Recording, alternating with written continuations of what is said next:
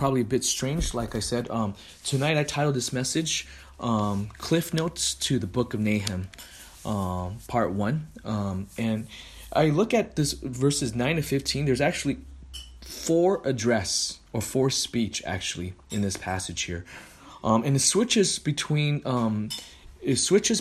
those that he's addressing with Assyria or Nineveh, and then also to Judah. I actually think there's something going on here that we perhaps might not easily see clearly. And I think the main passage here is, I think it's summarizing what we see here is, just to back up, last week we saw that God is going to have universal judgment. For the last 2 weeks previously, we saw God's going to have universal judgment.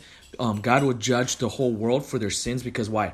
God's attribute was the first week. Then the second week we saw that God has the power to judge because his power is over nature, is strong, and also when his coming is not just only strong over nature, but it's also even creatures are also responding to the power of God with the upcoming day of the Lord. So now after this global perspective, because last week we didn't see any indication in verses 2 to 8 of any historical mention, and I think it's all future of coming of the Lord. Now it's going to be looking at this specifically, that even before the day of the Lord, as a little window of God's judgment in the future, we see that God's judgment of Nineveh is anticipating that.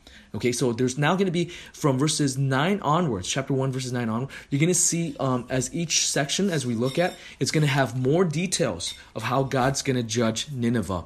And the details, like what we kind of went over in the introduction to Nahum, it's going to be very so specific that it's astounding, the detailed fulfillment of this messianic prophecy. And I titled today, like I said, verses 9 to 15, is the Cliff Notes to the book of Nahum. What do I mean by that? It's a summary form. I don't know if I'm maybe getting older than everyone else. I don't know. Did you guys all know what I mean by Cliff Notes? Maybe in school, if you guys remember, there was back in the day where people could have like these classics, literature, whether English lit or whatever classical literature. There's these little booklets that summarize the literature, sometimes chapter breakdown, things like that. Maybe a more cool, hip analogy is this is the opening paragraph of Wikipedia, summary of the book of Nahum, okay? And I think this is important as we look at this because as it builds on this, we're going to see more and more details. And I hope as we go over the details, Nahum to me is one of those things that it gives me a lot of boost and confidence in my faith because I see the prophecies being fulfilled so accurately is one of the reasons why I believe in God's word. If you ask me, the number one reason why I believe in God, I actually think is because the prophecies in Scripture is just so amazing. And number two, actually, the other number two reason why, if I had to group them together, the second reason why I believe is the Bible's description of sin is just so dark, but it's also so compelling compared to any other worldview. That's one of the other reasons why I believe in Christianity, in terms of what I think are the most powerful evidence.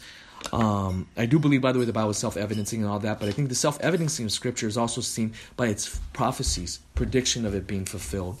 So in light of this, today I look at this, and I actually think there's actually 4 address. There's actually 4 different speeches, and it switches between addressing to Assyrians and then to Judah, or people in Judah, and then later on back to the Syrian, and then back to Judah again.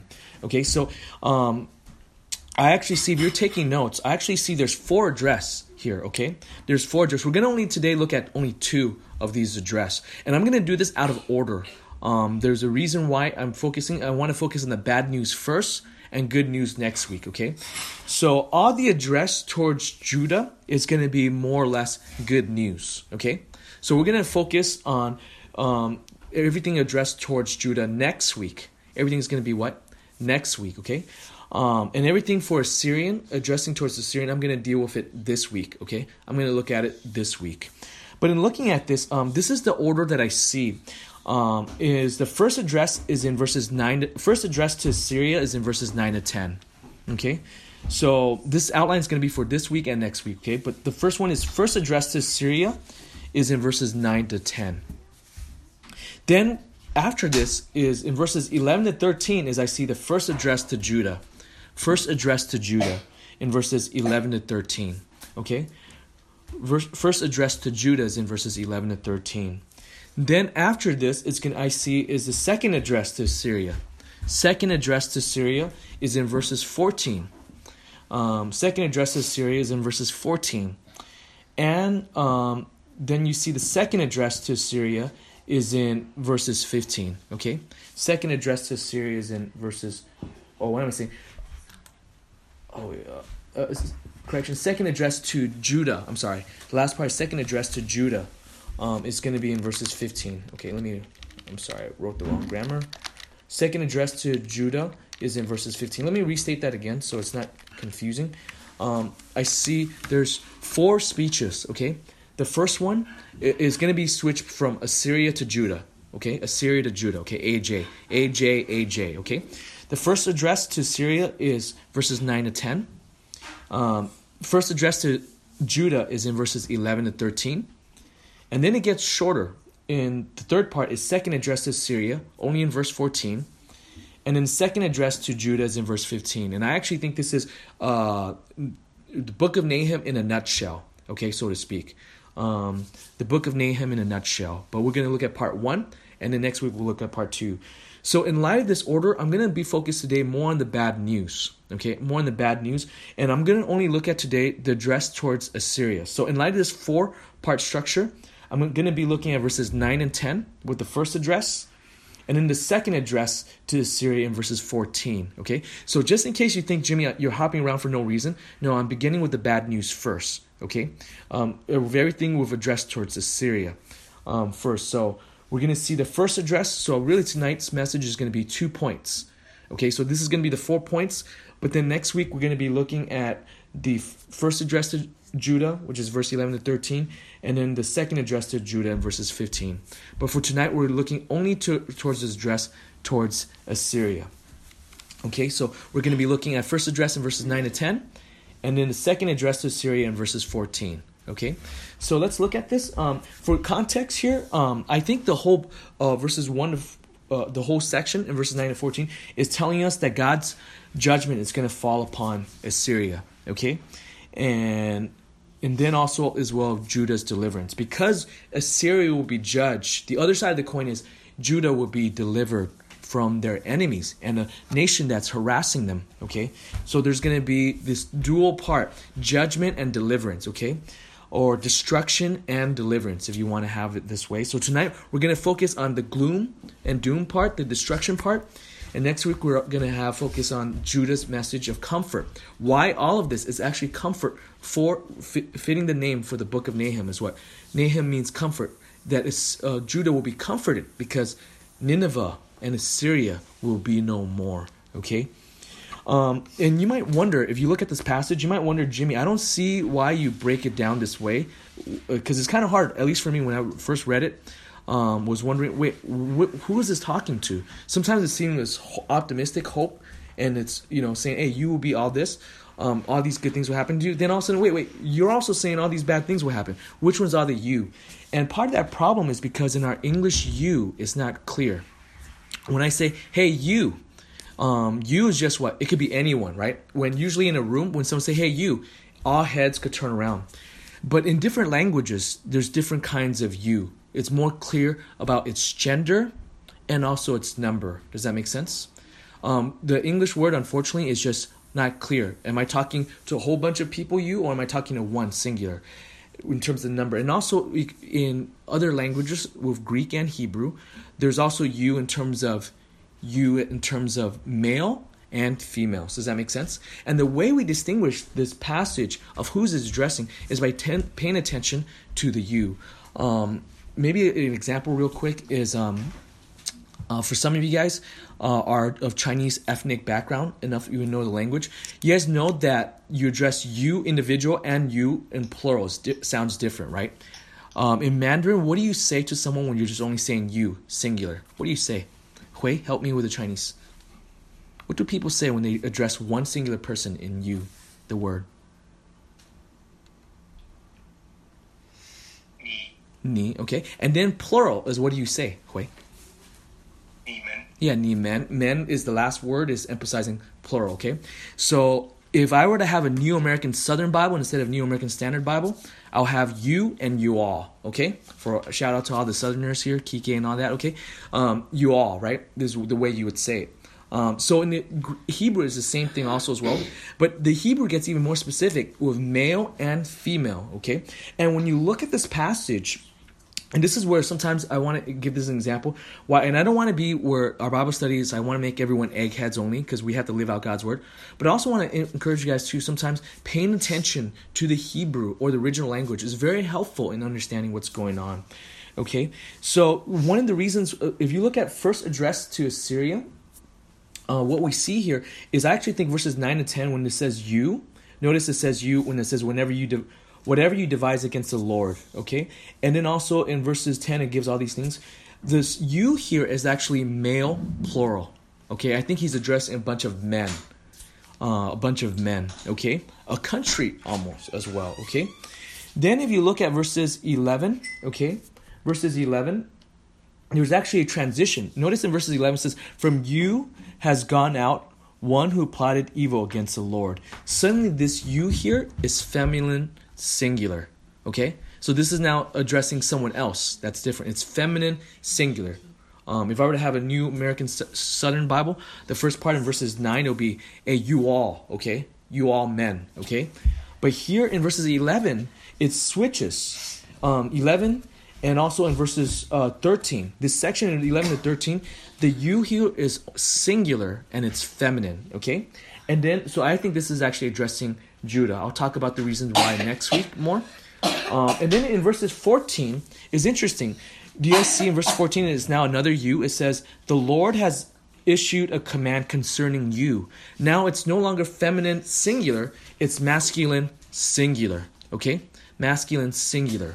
I think this is very likely addressing the king of Nineveh. Okay?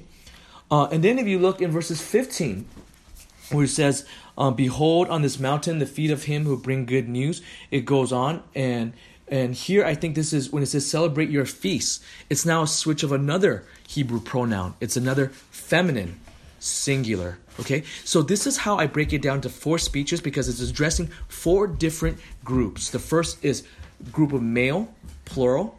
The second is feminine singular. And then now it's masculine singular as a third address. And then the fourth one is feminine singular. Okay. I'm going to save all the feminine singular for next week because I think that's actually Judah. He's encouraging this. But now we're going to focus only those on Assyria. Okay.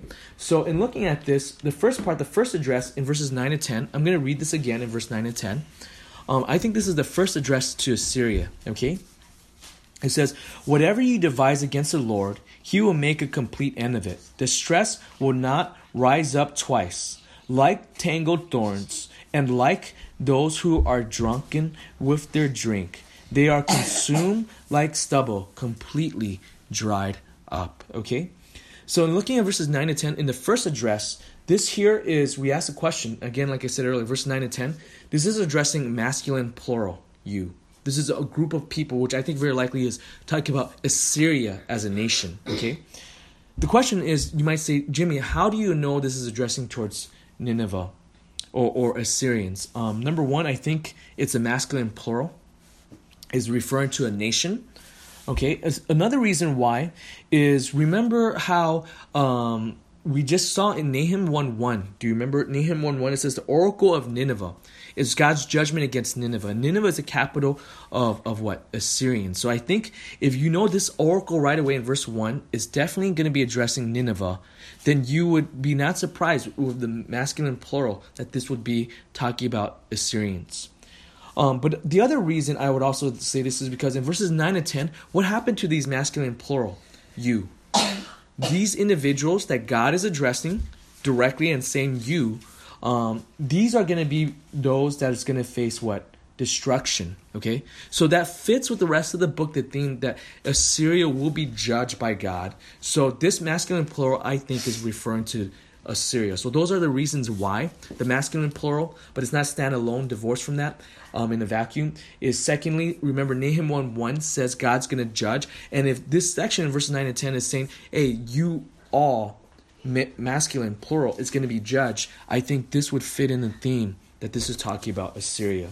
So let's look at what's going on here. And as what Eric made an observation earlier, the focus here is on Assyria's opposition to God. And it's not just only opposition that just happened on the go or on the fly, but this is an opposition where it's thought out, where there's a conspiracy, in a sense, against God. Okay, my New American Standard Bible says, whatever you devise against the Lord, as the beginning of verse 9. What does some of your other versions say besides devise against the Lord? Some of your versions will say conspire. Any other versions say something else here? Any other versions say? Go ahead, Chris. Plotting. Okay, good. Okay, that's another good word. So this Hebrew term is emphasizing there's thought, there's planning. In other words, it's premeditated sin. It's not, oh, you're sinning on the fly, you just happen to get upset and you got triggered. No, this is actually the sin with Nineveh. Why God's going to announce their judgment is, don't forget, is they're plotting and devising, making devices and plans against the Lord, okay? Which, like I said earlier, other version uses the word plot or conspire, okay? So what is the problem here is Assyria is plotting against the Lord. Now, I actually think the use of this word of plot or devise or some of the version use devise or conspire. What's the significance of this is, I think when it says it this way, Assyria has a lot of sin, but Assyria also has things that they really, really do not like. If you want to see Assyria get very, very violent, you know what often? You know, just because they conquer someone, they're not always violent. They destroy everything. You guys realize that? Because when you invade a country, you usually don't want to destroy everything because the purpose of you invading is to get what? Spoils, right? And so that they would be able to pay tax for you. They would often be most violent against those who what? Plot against them, right? They're the guys that so they're most violent when, let's just say, they conquered a group of people. And a group of people say, oh, we surrender, you killed a lot of us, and there's, okay, we're going to be merciful towards you, but you're going to pay heavy taxes. And by the way, it's for their benefits, right?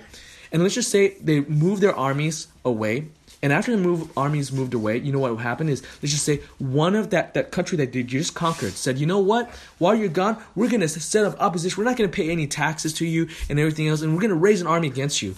The second time the Assyrian army comes, do you guys think they're going to be soft like the first time? Well, they're not even soft the first time. They're going to be softer, or do you think they're going to be more harsh? What do you guys think? More harsh. In fact, in their writing, in their drawings, most of those things when they're harsh to other countries is those kingdoms and cities that were conquered before and they betrayed. They conspired against who? They plot against Assyria. They plot against Nineveh. So by the time the second king comes around this time, they're no longer playing game. They're going to be crushing and destroying everything as example to others to say, hey, you do not want to conspire or plot or devise against us.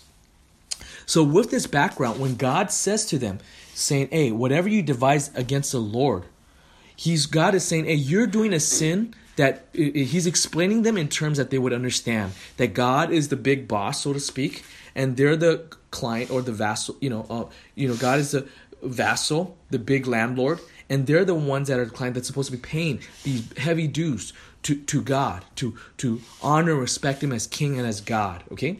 And now they're rebellion, and he's saying, you're seeing these things in this way, and God's just saying, I'm going to adapt the same template to say, you're committing the same kind of heinous sin against who? Against God. Hey girls, could you guys listen and obey? Sit down and listen to mama. Because it's still God's word being studied, okay? So you see here, they're plotting against this, okay? And it's ironic because God is charging them with the same kind of sins that they cannot tolerate with others, okay? Let me just show you an example of this in the Bible. Turn with me real quick to 2 Kings chapter 17, verses 3 to 8. I just want to show you within the Bible, it records this. Outside the Bible, in the Syrian annals and everything else, they record how they treat those that conspire against them. But we see this, we see a window of this even within Scripture. So if you guys could turn with me to 2 Kings 17, verses 3 to 8. 17, verses 3 to 8. Could I have in this the help of Leanne? Would you be able to read verses 3 to 4? And then if I could have Mandy, would you be able to read verses 5 to 6? And then verses 7 to 8 will be Abigail, okay? Abigail, okay? Let's turn real quick to 2 Kings, chapter 17. Again, Leanne will read verses 3 to 4. Mandy will read verses 5 and 6. And then Abigail will read verses 7 and 8. Okay? Abigail, if you could come up close. Give me a minute real quick, Leanne, before you start. Let me get there first. I don't want to not be able to read. Okay, 2 Kings again, 17, verses 3 to 8. Again came up Shalmaneser, king of Assyria, and Hoshea became his vassal and paid him tribute. But the king of Assyria found treachery in Hoshea, for he had sent messengers to So, king of Egypt, and offered no tribute to the king of Assyria, as he had done year by year. Therefore the king of Assyria shut him up and bound him in prison. Then the king of Assyria invaded all the land and came to Samaria, and for 3 years he besieged it. In the 9th year of Hoshea, the king of Assyria captured Samaria, and he carried the Israelites away to Assyria and placed them in Hala on the harbor, the river of Gozan, and in the cities of the Medes. Now this came about because the sons of Israel had sinned against the Lord their God, who had brought them from the land of Egypt, from under the hand of Pharaoh, king of Egypt, and they had feared other gods, and walked in the customs of the nations whom the Lord had driven out before the sons of Israel, and in the customs of the kings of Israel which they had introduced. Okay, thank you so much, my lady. Thank you guys, sisters, ladies, for reading that. So, reading this passage, you see what's going on here is, so they were now they were under the jurisdiction where they are required to pay tribute to Assyria. Okay, and notice in verses 3, under the king of Hoshea. Okay, he is what? He's defying and not giving any tribute. So, guess what happened? The king of Assyria in verses 5, they're invading and they're punishing. And it's a severe punishment. But of course, in verses 7 and 8, what Abigail read is there's a deeper problem to all this. The problem is not geopolitical politics. The issue is what? God's people in Judah did not put God first. They're following after other gods. The problem is really deep root. The deep root is spiritual, and that's the lack of following after God is why they have all these problems also as well, okay? So here we see what's going on here is it's ironic now that Assyria, who could not tolerate this, now God's using the same terminology, same framework for the Assyrians to understand and saying, hey, you too are doing the same thing, except you're doing it against the real and living God. You're not giving him its proper due, and you're plotting against God. You're thinking you're greater than God, okay? So in light of this, we see that God, in the first address, he announces two judgment, and he's going to give two analogies in verses 9 and 10, okay? The first judgment he gives in verses 9, the second half says, he will make a complete end of it, okay? Which then, here is he's saying, I think what he's trying to say is that though they could plot, they can make plans, guess what? God will crush it, okay? God will crush it. Let me ask you guys this question. When you read this phrase, he will make a complete end of it, does that remind you of any part of Nineveh you've seen already before? From last week? If you actually look at verses 8, look with me what we looked at Nahum chapter 1, verses 8. I'm going to read this real quick. It says, but with an overwhelming flood, he will make a complete end of its sight. Okay? In the Hebrew, where it says the end of its sight, literally, he will make a complete end of it, is actually the same Hebrew phrase exactly as that in verses 9. So God's judgment is say, hey, you're conspiring against God, but guess what? God will make a complete end of it. Using the same, in the Hebrew, in verses 8 and verses 9, it looks exactly the same. Using the same verb, even the same word order, okay? And it's actually not the traditional word order. So usually, you know how in English we speak subject, verb, object. I hit the ball, right? In Hebrew, it's actually verb, subject, object, right? Hit, I, the ball. That's literally how their construct or their syntax looks like. So in Hebrew, it actually, in verses 8 and in verses 9, they have the same structure in the sense of the object first, okay? Where it's it, and then hit, and then I, okay? Or I will make a complete end of it, okay? And he will make a complete end of it, okay? And so here we see it's the same thing. And you know what's the significance of this? Or the significance, verse 8 and 9 is, remember verse 8, God says he's going to do a global judgment of all. When he comes down, it's going to be really crazy. Rivers will dry up and everything else. The day of the Lord, listen, Christ's second coming, there will be great judgment. There will be great judgment. The world will be terrified, okay? And he's saying, using the same thing. What's the significance of using the same phrase in Hebrew?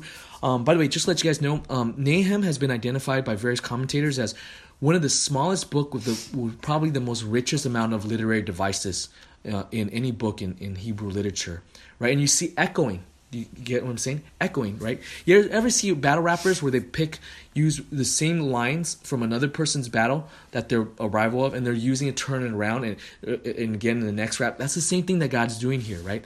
Earlier, picking up things that was earlier, picking things up that was in the Old Testament of salvation, but now using the same phraseology, flipping on a script to say God will judge the world, okay? Same thing. There's a lot of these literary devices that is so rich in the literature of this book. And in verses 9, when it sees the connection here, is almost, I think God is saying, there will be a future judgment. It's going to be global, but we will see a little window of what that great judgment will be like in the future, with the example of Nineveh. By the way, in this time period when Nahum was written, it would have almost seemed impossible for what? Nineveh to be collapsing, okay? Because they would have been ruling for decades. They would have the most been powerful country, okay, in this time period. And God was merciful. God actually allowed Nineveh to be strong with a world empire for about a period of about 140 years, okay? About 140 years. And I think there's an application here. And I'm going to jump to the application here. It was this. We could look at America and we think America is so strong. Look at the Navy, right? I mean, there's no country that has the amount of naval super carriers like we do. But America, by the way, is shorter history than where? The Syrians. Nineveh, you guys realize, is even mentioned all the way in the book of Genesis. So we should not be so prideful to think of our country, which has a shorter history than a lot of countries. And our time is so short. Even as the power of the post-World War II era or post-World War I era, I actually think is the rise of America as a global power, whether financially or military or other soft powers, okay?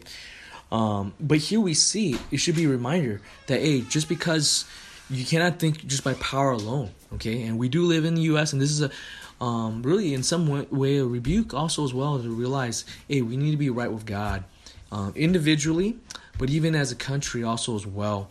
God does judge corporately nations also as well. So we see here judgment number 1, right? God makes it very clear that any plans of Nineveh will be frustrated and will put in. But there's also a second judgment. In verses 9, the very last part says, distress will not rise up twice. The word distress will not rise up twice. The word distress, in your other version, does any of your other versions say anything else? My preference is actually not to translate that as distress. I actually translate that as adversary, or the word for enemy. I think that better fits the context. Anyone version says anything else instead of saying distress or adversary? Trouble. Okay, trouble. Okay. So my translation, the way I would say this is when it says distress will not rise up twice. I actually think fitting the context where it's plotting against God, I take this distress as not a noun in abstract form of troubles or distress. I actually think this is referring to Nineveh or to the nation, the masculine plural. They're now described as an adversary, as an enemy of God. They will not even rise up twice. Now, in different history, sometimes different countries could have empires more than once, true or not. For instance, you could see at different times in Chinese history, in different empires, sometimes some empires were very weak or certain dynasty was weak. They didn't project in terms of powers towards their neighbors. And there's certain dynasty that was very strong, invading all over, right? Think, for instance, during the Mongolian, when the Mongolian took over this dynasty, they were expanding everywhere, right? Under the Khans, all those various Khans, right? Genghis Khan, Kublai Khans, and all those other Khans, okay? But then other times they were weak. And so there'll be rise and fall of empires, okay? Same thing even as well of others. But you know what's interesting? This prophet is saying Assyria would only be strong once. There will never be rise as an empire again. And in looking at this history from 2,700 years, it turned out to be pretty true. Assyrians still exist, but they'll never be able to have the power to be their own empires ever again as a people. Okay, so I think when it says here, this is a prophecy to say they'll never be strong ever again to be an enemy of God the same way that they were before. Okay, so I take this God's judgment as to say they will never be rise as an empire to be an enemy of God in that way a second time. Okay, so that's the second judgment. But to illustrate this is a prophetic book, which in some ways is poetic in describing God's judgment. There's now two analogies of God's judgment. There's two analogy of God's judgment. Look with me in verses 10a. Okay, so the analogy of God's judgment is in verses 10. Two of them. The first half is one, and the second half of verse 10 is a second. Okay, the second line is a second. The first one says this: like tangled thorns, and like those who are drunken with their wine, they are consumed. Okay, now commentaries would point this out to say there's a lot of things like what is going on here. Okay, what's going on here? And it's actually very hard. I'll be honest, I kind of got stuck trying to say, hey, figuring out what is going on here in this, okay? But there's something in the Hebrew where there's some kind of play on words, where the subject and the modifier begins with the same letter, okay, S, and the same root, okay, with the word drunk or drunkard. So in verses 9 where it says, like tangled thorns, they're like drunkards with a drink. So there's something that they're looking the same, and it's same to say that, a drunkard's kind of become like the drink they're drinking. Like tangled thorns, they're gonna, like it's all tied up. So whatever, remember the point of all this, there might be an idiom that we might not fully appreciate in the English understanding, but it's definitely something in the Hebrew. But I think the analogy is, remember the context is to say, God's judgment will be complete. They will be utterly consumed. Okay? Maybe I think of a human analogy is, if you guys meet those that drink so much, they become what? They become totally consumed and they're not able to function. They're passed out. I think that's just what's trying to convey what's going on here. Okay? Total knocking them out, so to speak. Okay? The second analogy of God's judgment is in verses 10, second half, where it says, like stubble completely dried up. Okay?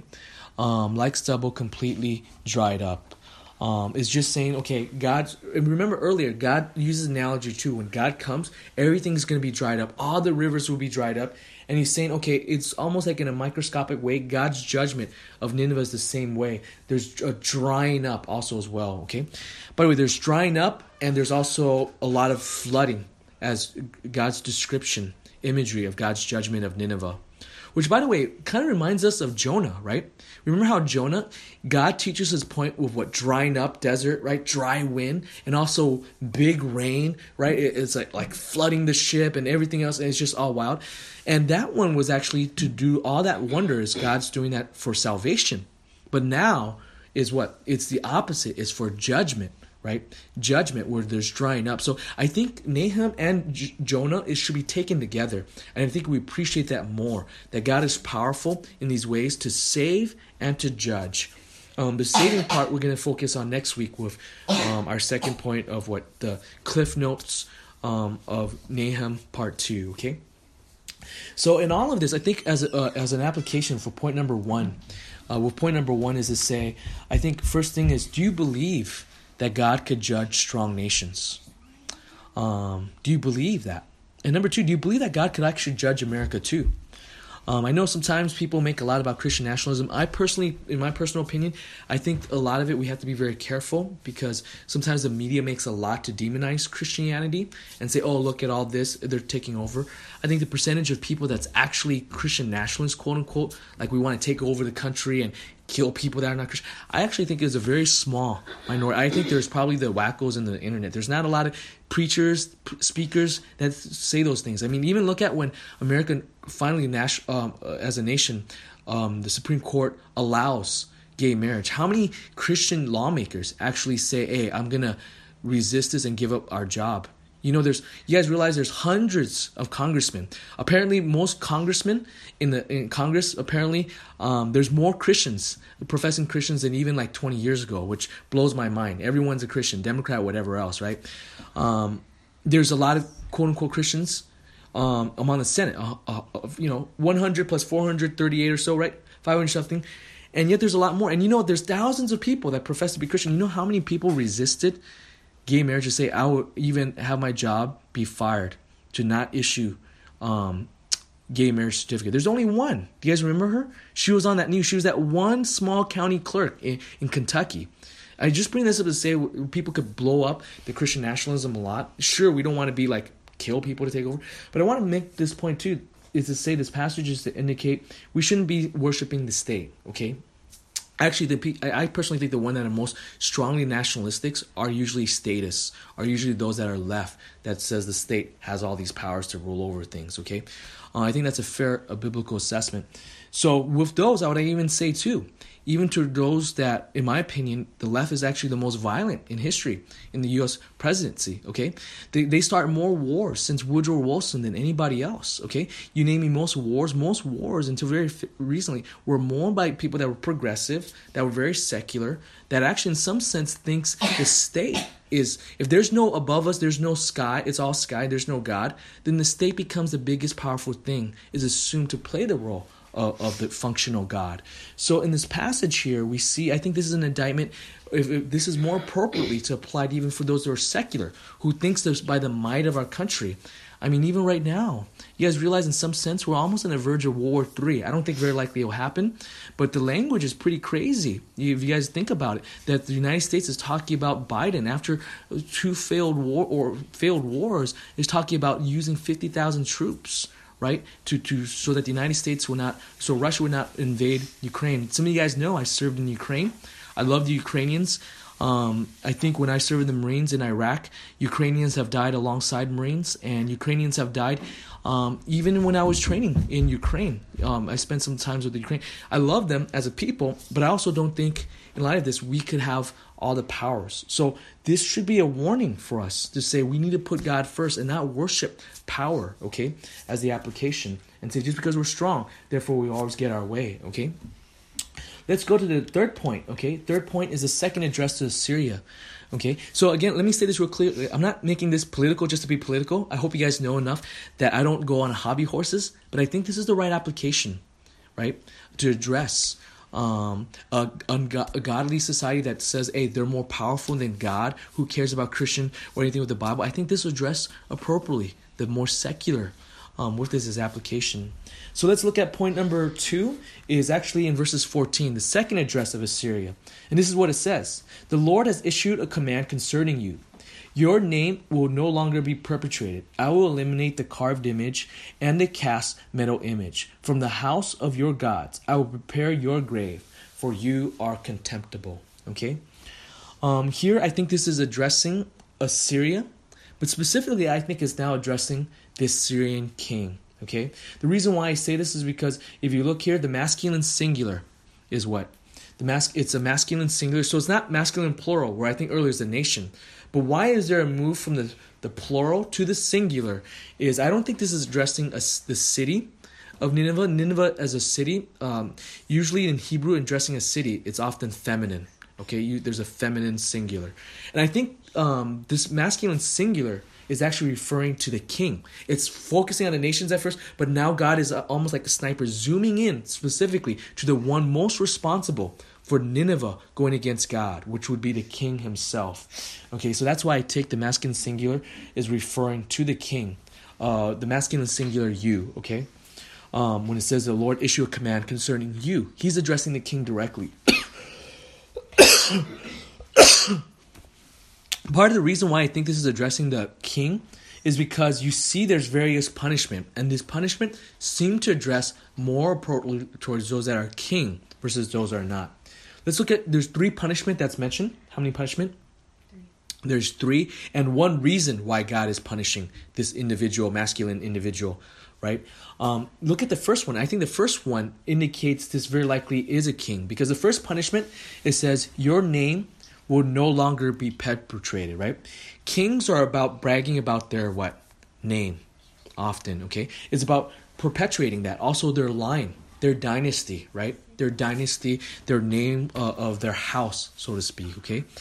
I mean, even English kings, even modern kings today, right? The House of Stuarts is the current dynasty in the English reign, right?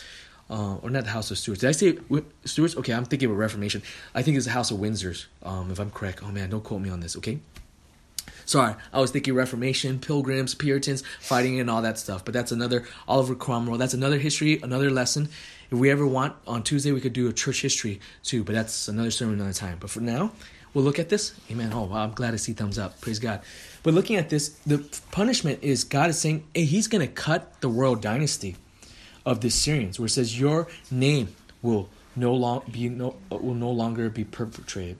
Let's see the second punishment mentioned also in verse 14. It says, I will eliminate the carved image and the cast metal image from the house of your gods.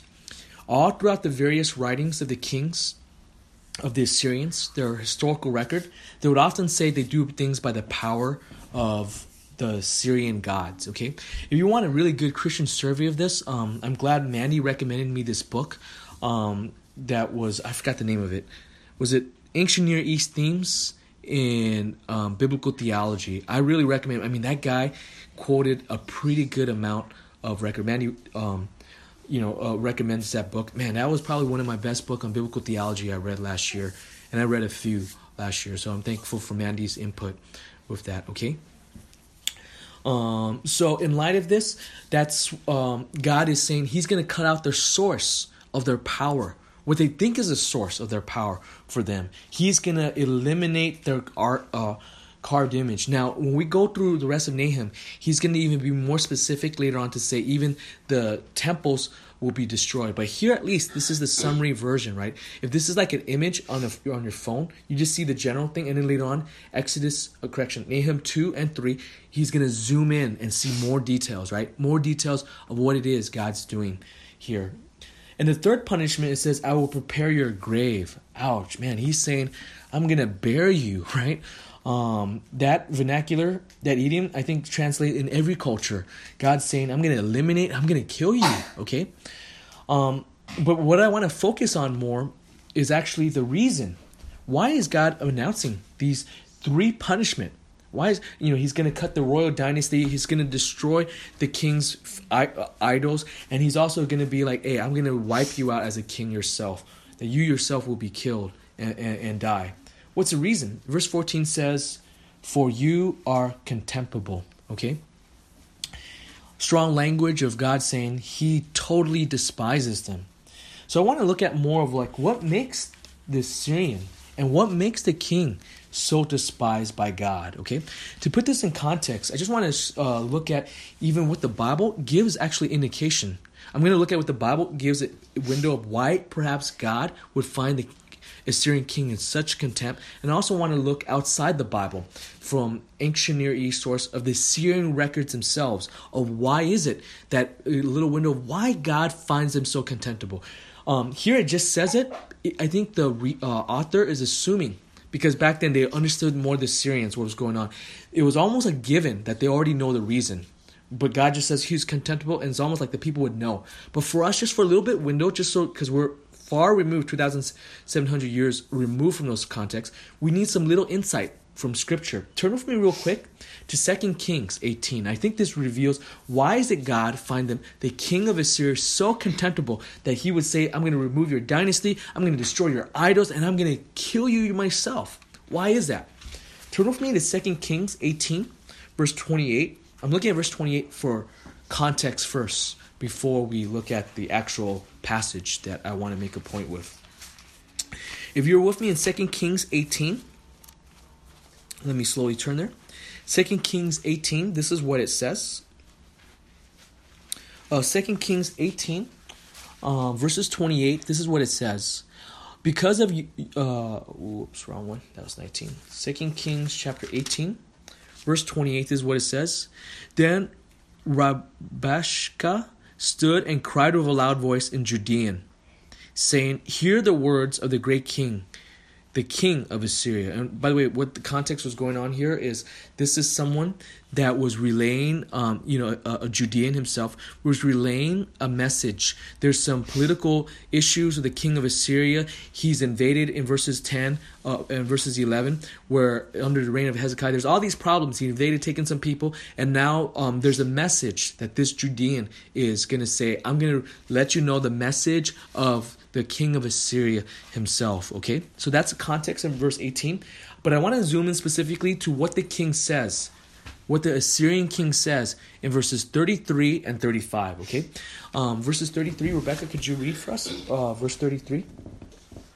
Again, 2 Kings chapter 18, verse 33. You can read from my Bible, my lady. Verse 33. Has any one of the gods of the nations delivered his land from the hand of the king of Assyria?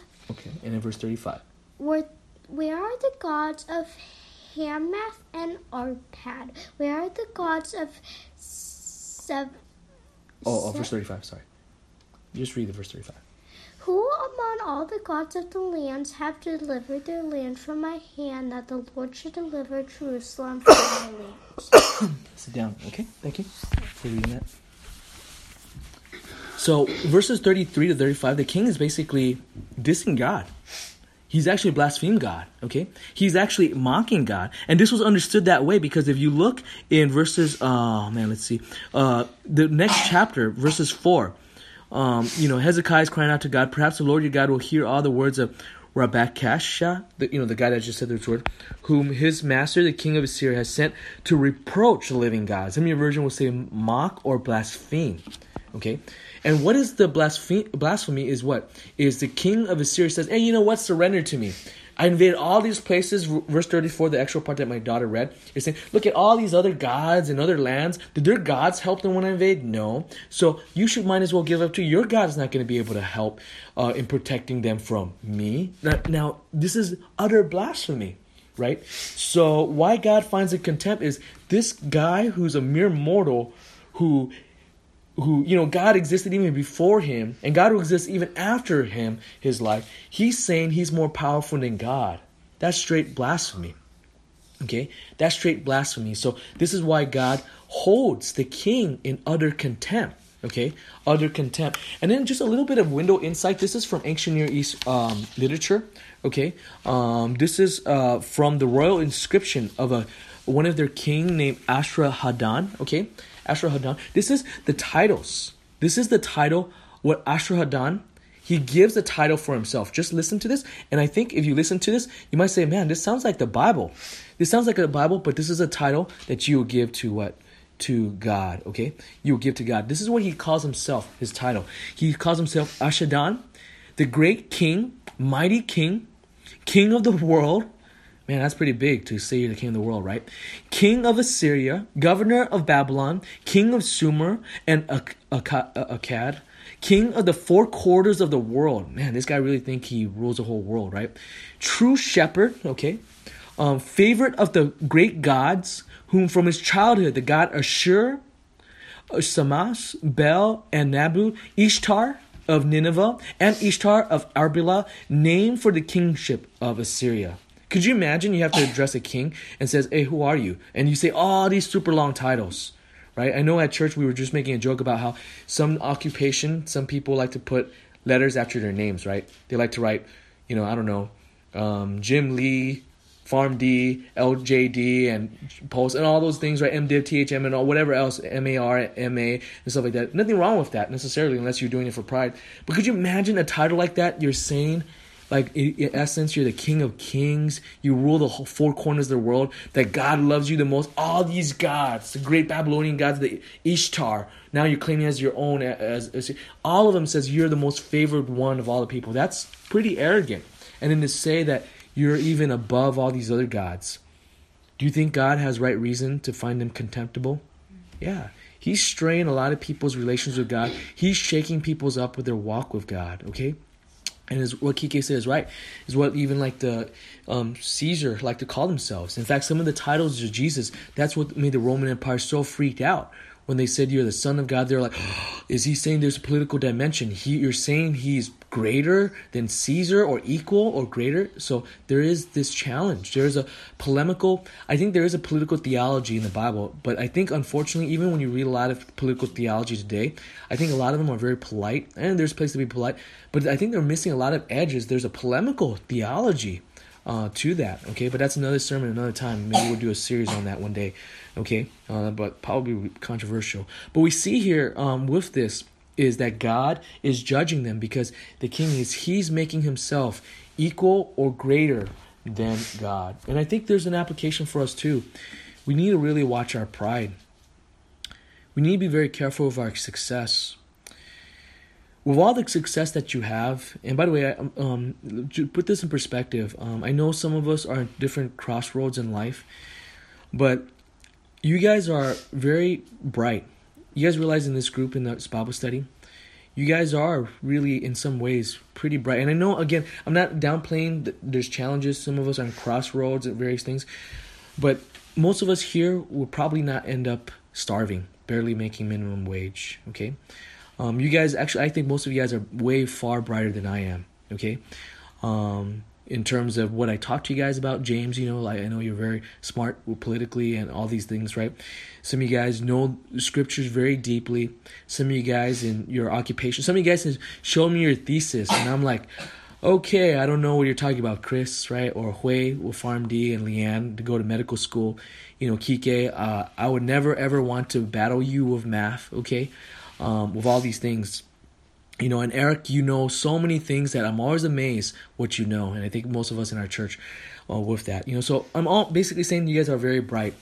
But let it be that with all our success, may it be that we love God more, that God has given us His wisdom, okay? Let it be that it causes us more to be humble, that God has given us a privilege to live in God's green earth. And of all the places of God's green earth, we want the lotto. We want it to be in a place that has educational infrastructure for us to pursue depths of knowledge, right? Let it be that we are more humbled with this, because no one gets arrogant like the Assyrian king out of nowhere. It takes a lot of arrogance. It takes a lot of times we think we trust in our own pride and our own self-sufficiency also as well, okay? So trust in God, and also realize it ought to be that cultivate constantly as an application a culture within yourself and others of humility and loving God. And again, these are all judgment of God. And we're going to see next week that all of this, we also see comfort. But for now, of all this, if we know that God judges sin, we need to be right with God. How? God gives us this good news by trusting in Jesus Christ, who died and saved us from our sins. Okay? Let me stop at this point.